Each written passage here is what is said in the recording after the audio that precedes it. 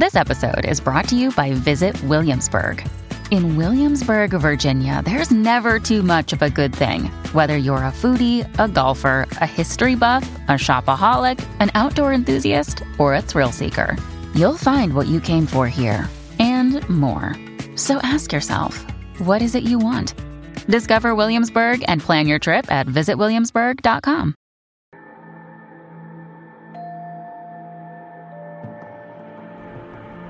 From about 15 years on up, a great deal of my thoughts were basically unshareable. We are all evil in some form or another. Yes, I am not 100%, but I am you. My mother was a sick, angry, hungry, and very sad woman. I hated her, but I wanted to love my mother. This is Serial Killing, a podcast. Hey Murder Fam, and welcome back to Serial Killing, a podcast. My name is Alyssa Carroll, and this is Serial Saturday, where every Saturday we go through the life stories of serial killers to see if we might catch a glimpse of why they displayed their famous, vile, and disturbing behaviors. This week's podcast will be on Joseph James DeAngelo as the Golden State Killer. Joseph James DeAngelo was born on November 8, 1945 in Bath, New York. So let's get into some history for that time. And World War II was the talk of the times. The infamous Adolf Hitler moved into his underground bunker as he knew his war was nearly over.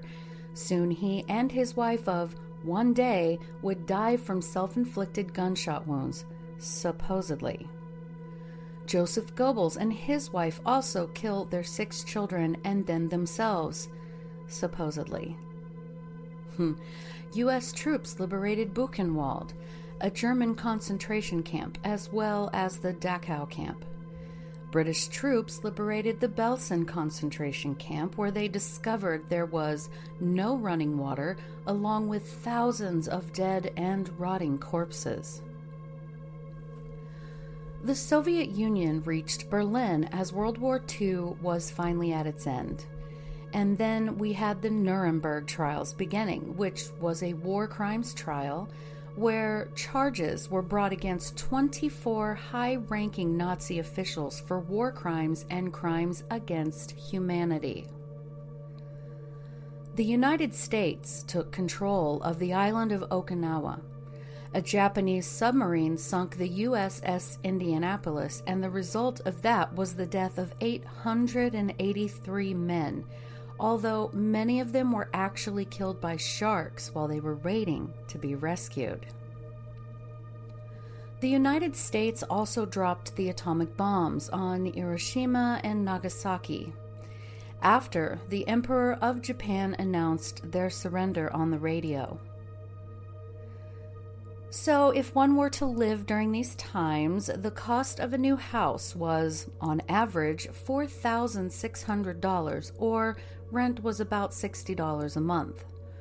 The average wage was $2,400 a year, and the cost of an average new car was a little over $1,000, and a gallon of fuel was just 15 cents. So this was the atmosphere that he was born into. His parents were Joseph James DeAngelo Sr. and Kathleen Louise DeGroat. Joseph Sr. was born in 1920 in Watkins Glen, New York, to Samuel and Mary Frances, both of whom were from Italy. Samuel would die before Joseph Jr. was even born, and Mary Frances died when Joseph Jr. was only 6 years old. Joseph Sr. joined the Army Air Force in 1942 when he was 22 years old. After basic training in Biloxi, Mississippi, he was deployed with his combat group in 1943. He was an airman in World War II and was actually awarded 7 clusters to the Air Medal for meritorious achievement. He was wounded in action over Australia, but flew in raids on targets in Italy, France, Austria, and Germany. Needless to say, he was a decorated hero. Kathleen DeGroat was born in 1923, the middle of 5 children in Elmira, New York. Her father Charles was born in 1891 and her mother Helen in 1902. Now, Kathleen was described as a beautiful person and a wonderful mother. We'll get back to that, as that might not necessarily be the truth, but regardless, she did work as a waitress at a Denny's diner. Joseph Sr. and Kathleen married in a Baptist church in New York in 1941. They pretty quickly had a daughter, Rebecca, before Joseph Sr. was shipped off to war. Joseph Sr. and Kathleen went on to have Joseph Jr., then Constance in 1948, and finally John in 1949. So altogether, the couple had 4 children. So in 1951, Joseph Sr. was a staff sergeant in the Air Force and stationed in Washington State.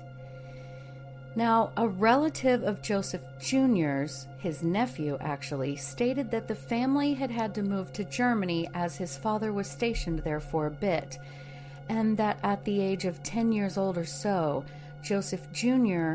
was forced to witness his 7-year-old sister, Constance, or Connie, be raped by 2 airmen in a warehouse in Germany. They had been playing there together when the 2 men walked in. Joseph Jr.'s nephew being Connie's son, of course, so he heard this from his mother. When Joseph Jr. and Connie got back home and told their parents what had happened, they were instructed to never speak of it again. This nephew also stated that all of the DeAngelo children suffered physical and emotional abuse from their father, who reportedly also physically assaulted Kathleen in front of the children, and it is said that Kathleen was no saint when it came to how she treated her own children either. In fact, Joseph Sr. abused his wife so badly in one incident, the military police in Germany warned him that he would be kicked out if he touched his wife again. It was also said that Kathleen punished her children to the point that she left marks on their body. Now, sometime between 1958 and 1959, Joseph's parents divorced and Kathleen took the children and moved to the Sacramento, California area.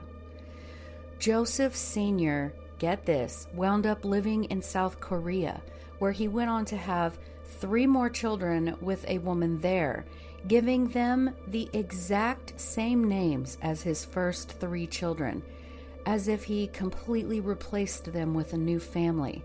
So strange. Joseph went to Mills Junior High in Rancho Cordova, California, and then went on to Folsom High School in 1961. Yes, close to Folsom State Prison. While in high school, he played baseball. Fairly unremarkable, not unpopular. The family's then neighbors described Joseph as an average kid, a nice guy who was helpful and often doing yard work for his mother. Now, on a very rare occasion, they could hear him yelling profanity, but then again, he was a teenager, and well, they can be unpredictable. At some point, either after his sophomore year or possibly just very early in his junior year of high school, Joseph dropped out and he earned his GED in 1964, his high school equivalent. He then joined the Navy and graduated basic training at the Naval Training Center in San Diego. It was also at this point that his mother, Kathleen, married a World War II veteran named Jack Bosanko. So, that was Joseph's childhood, at least as much as I could find of it. So let's take a look. We know his parents had a less than loving marriage with reports of spousal abuse. As we all know, domestic violence is used to establish power and control over another person. This will become very important in how Joseph treats his victims. Many studies show the negative effects of being the victim of the abuse, but what about the children who witness it? Well, children who witness domestic abuse can develop many different negative effects based on their age, where they're at when they see it. Brain imaging shows children exposed to domestic violence can change the overall structure of the brain and can affect the way the connections work together. It negatively affects cognition, behavior, and emotional development. They can develop depression and/or anxiety, and can go on to be bullies, get into fights, lying, cheating, and then on to criminal behavior. And then some go on to be abusers themselves. A writer, Judith L. Herman, stated, quote, "Repeated trauma in childhood forms and deforms the personality. The child trapped in an abusive environment is faced with formidable tasks of adaptation." Unquote. While the family was stationed in Germany, 10-year-old Joseph was forced to watch his 7-year-old sister get raped by 2 grown military men. The trauma of this is not to be understated. Guys, not even getting into the distress and likely huge amount of pain his sister was experiencing. The distress of watching this happen to her and not being able to stop it would be immense. The overwhelming amount of fear and terror is unimaginable in the moment of said event, the results of which the survivor experiences symptoms and behaviors that are often organized around management of intense fear and loss, so they become preoccupied managing the symptoms of the trauma. Some of the behaviors or thoughts displayed for someone who has witnessed sexual abuse are social impairment, isolation, sleep disturbance, intimacy issues, disassociation, disconnect from thought and feeling, flashbacks and triggers, hypervigilance, fear, guilt, shame. The list is endless. These in turn can turn into psychiatric conditions such as PTSD, dissociative disorders, and conduct disorders.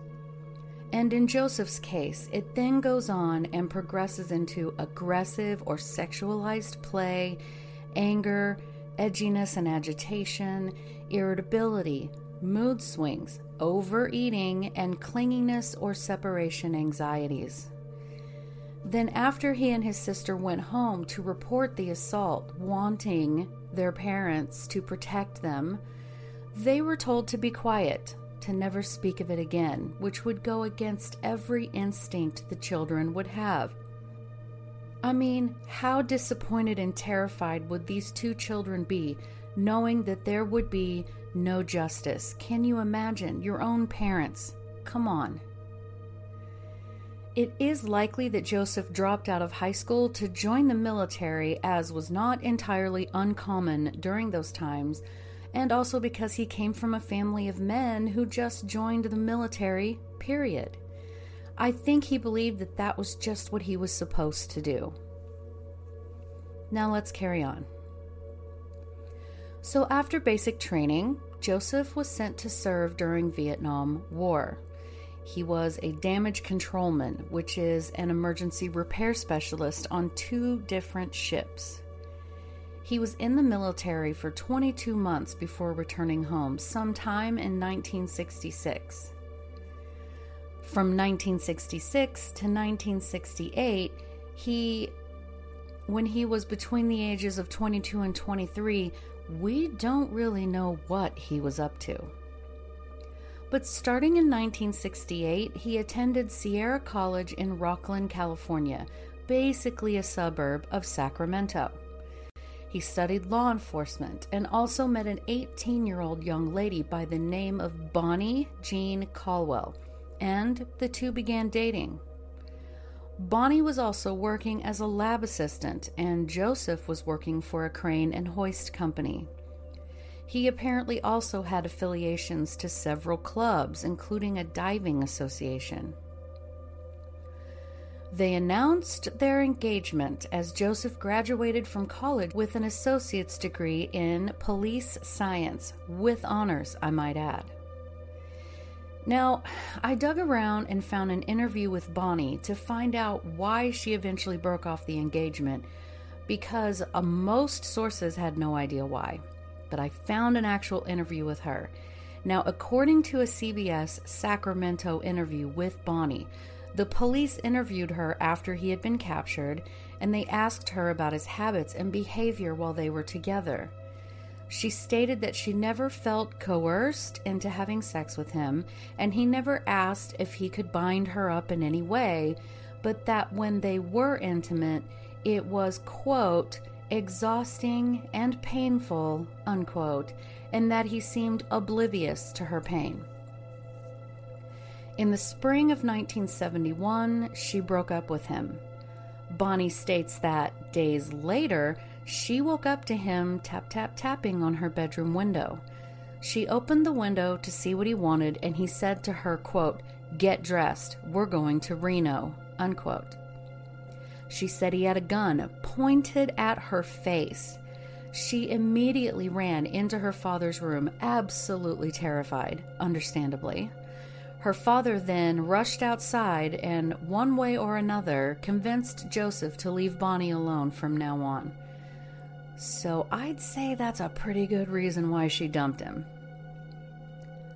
But he went on to enroll at Sacramento State University and earned his bachelor's degree in criminal justice.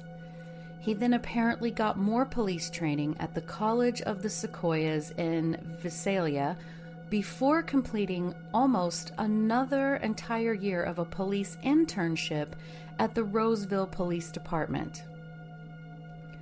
So it goes without saying, guys, Joseph was very well educated in police work and what to look for after any kind of crime.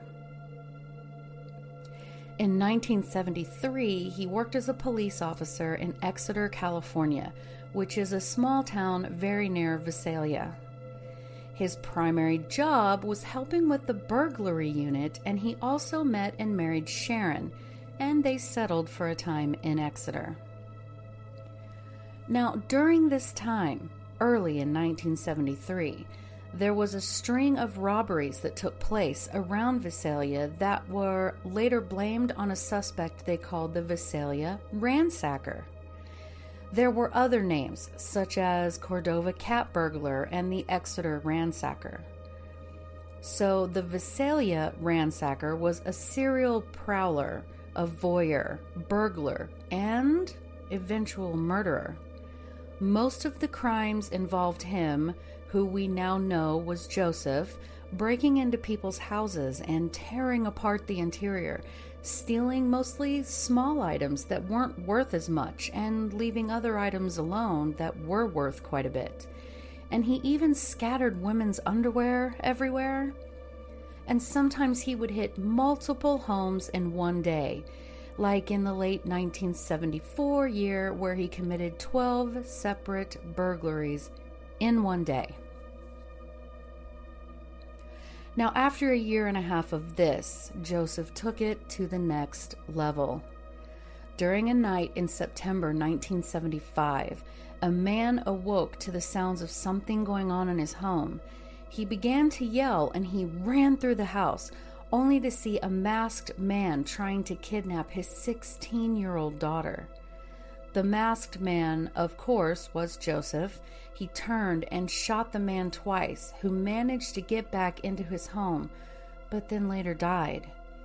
Joseph left the teen girl and fled. Then the next month, a masked Joseph had just jumped a fence when he was faced with a detective who was watching the area. Joseph attempted to shoot the detective, but he only shattered the man's flashlight. The detective was unharmed, but did not recognize Joseph in the darkness. After that, Joseph was done lurking about the Visalia area. There were other rapes in the area that they haven't yet connected to Joseph at the time of this recording. It's all still pretty fresh. His wife Sharon studied, passed the bar, and had become a lawyer. The couple then moved into Sacramento in 1976. This is the time when the East Area Rapist would begin his reign of terror. Joseph began stalking middle-class neighborhoods at night, searching for women who were alone. Almost always these women lived near a school, a creek, a trail, or some other form of open area where it would make it really easy for him to escape. When he was seen, he was always able to get away, though he did shoot and seriously injure someone who had decided to give chase. Most of his future victims would have already been aware of a prowler outside of their home previous to the actual attack. He would even call future victims on the phone just to get a good idea about their daily routines. From 1976 to 1979, he committed at least 50 rapes. Sometimes he even enjoyed breaking into the homes of women whose husbands were there. He'd separate the couple, threatening to kill the wife if he heard the husband move, and tying the husband up and stacking plates and whatnot on the man's back. So if he moved, obviously the plates would fall and break. And then he'd go and rape his wife, and sometimes repeatedly for hours while the husband was forced to listen. A military policeman at a nearby Air Force base, along with his wife, were out walking their dog one evening. Joseph confronted them in the street, and they both ran, but he chased them and shot them both dead. In December 1977, someone claiming to be the East Area Rapist sent a poem to the Sacramento Bee, the Sacramento mayor's office, and a local television station. It is believed that Joseph wrote this, and it reads, quote, "Excitement's cave.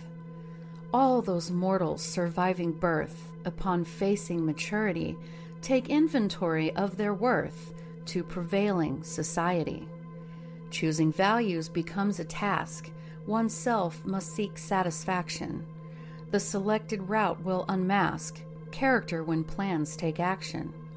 Accepting some work to perform at fixed pay but promise for more is a recognized social norm, as is decorum seeking lore. Achieving while others lifting should be cause for deserving fame. Leisure tempts excitement seeking. What's right and expected seems tame. Jesse James has been seen by all, and Son of Sam has an author. Others now feel temptation's call. Sacramento should make an offer. To make a movie of my life that will pay for my planned exile. Just now I'd like to add the wife of a mafia lord to my file. Your East Area Rapist and deserving pest. See you in the press or on TV." Unquote. That's actually not a bad poem. I was pretty impressed. Now keep in mind that Joseph was a married man who was working as a police officer and was getting ready to begin having children of his own, 3 daughters in the 1980s. No one really suspected him of anything except he did get caught stealing a hammer and dog repellent and was therefore fired as a police officer. He received 6 months probation. When family members asked him why he stole those things, his response was, "Because I could." Some of the investigators did believe that the perpetrator might very well be a fellow law officer. Once he broke into the home of a woman and her children, naked from the waist down, I might add, and demanded they freeze or he would kill them. Joseph would get angry with some of his victims and once said, quote, "I hate you. I hate you. I hate you, Bonnie." He wailed while lying down next to a woman he had just raped. Bonnie, of course, being the first girl that he was engaged to. Some victims remember hearing him sob and whimpering after the attacks and mumble in a high-pitched voice, kind of like a child, saying things like, quote, "Mommy, please help me. I'm sorry, Mom. I don't want to do this, Mommy," unquote.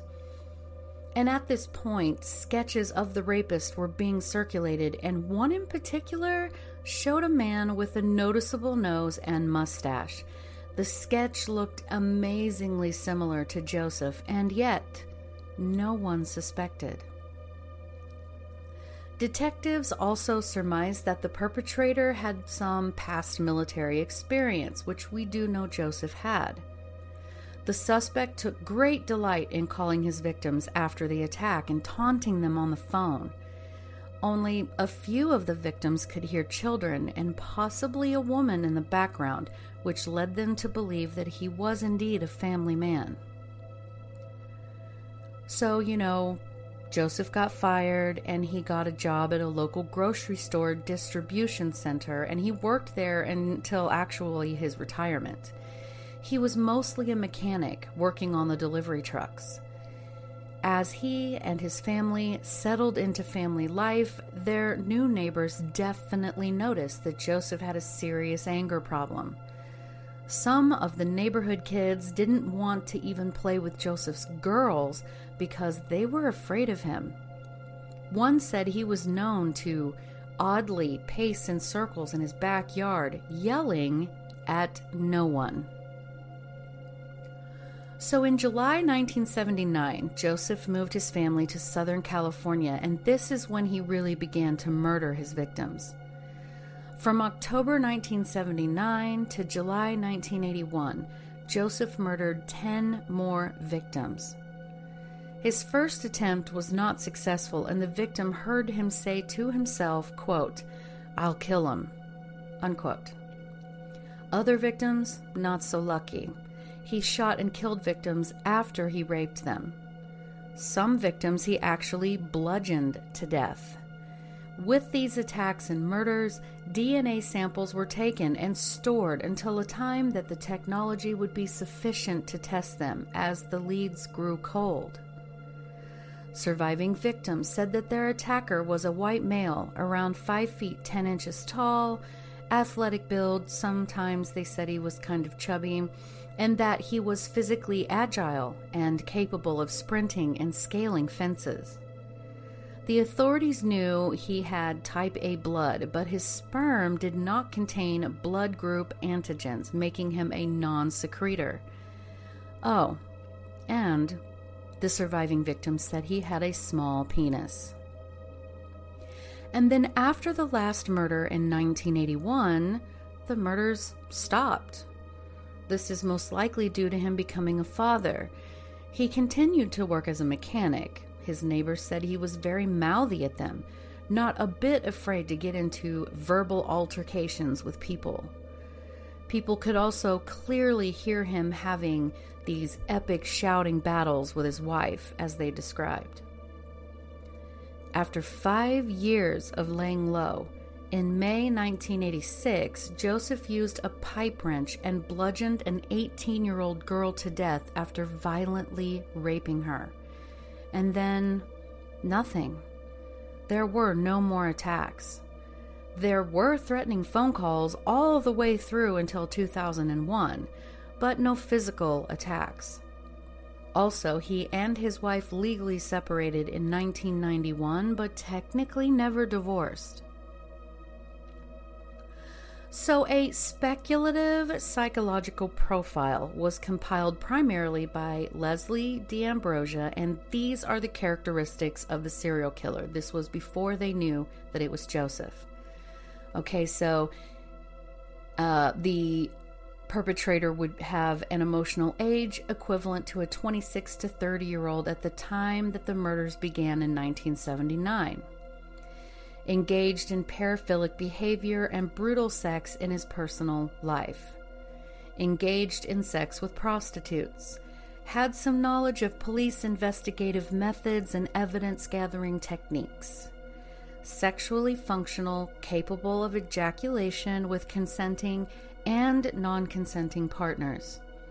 Dressed well and would not stand out in upscale neighborhoods. Lived or worked near Ventura, California in 1980. Good physical condition. Skilled, experienced cat burglar and may have begun as such. Had a criminal record as a teenager which was expunged. Had some means of income but did not work in the early morning hours. Intelligent and articulate. Neat and well organized in his personal life and drove a well-maintained car. Peeped in the windows of many people who were not attacked. Self-assured and confident. And that's the end of that list. And we see that some of it is spot on, but some of it was pretty off the mark. Now, they believed that he had stopped possibly due to being incarcerated for some other crime, but we know that's not the case. They even thought he might have moved to another country, but again, that's not true. So, since the cases went completely cold for so many years, how was he finally caught? Well, in 2016, the authorities decided to send his DNA through a genetic genealogy site called GED Match, and they found a distant relative of Joseph DeAngelo, which also included family members directly related to a very distant grandfather down the tree.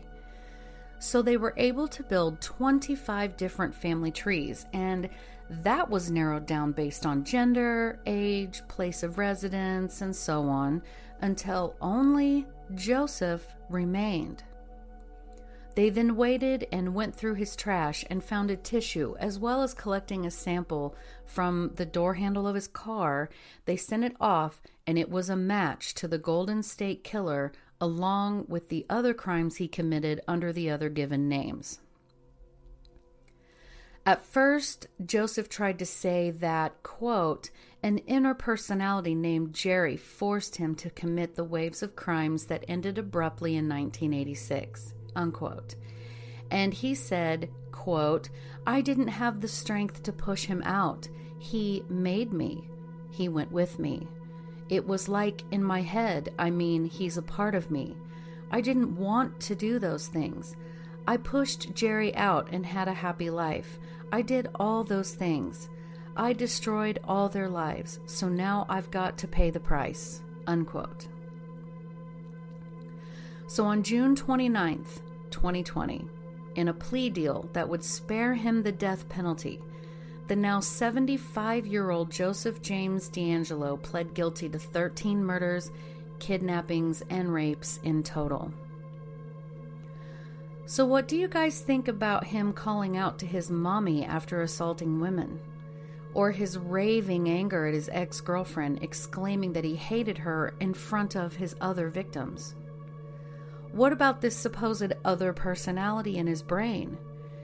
Is it true that he had a tremendous amount of anger towards women, and that could be why he was so sadistic in his treatment of his victims? Joseph has been kind of loosely compared to Dennis Rader. He actually had quite a bit in common with Dennis Rader, who is the BTK killer. Both were born in 1945. Both served in the military. Both worked in law enforcement. Joseph an actual cop, and Dennis Rader was just a compliance officer. Both watched their victims for a while. Both wanted complete control over their victims. Both knew how to stay under the radar and hide behind a mask of normalcy. But what do you think? Leave me a comment on Instagram @serial_killing or on the YouTube channel. Consider becoming a sponsor, and thank you so much for listening. I appreciate every one of you more than you will ever know. Thank you so much, and have a great day.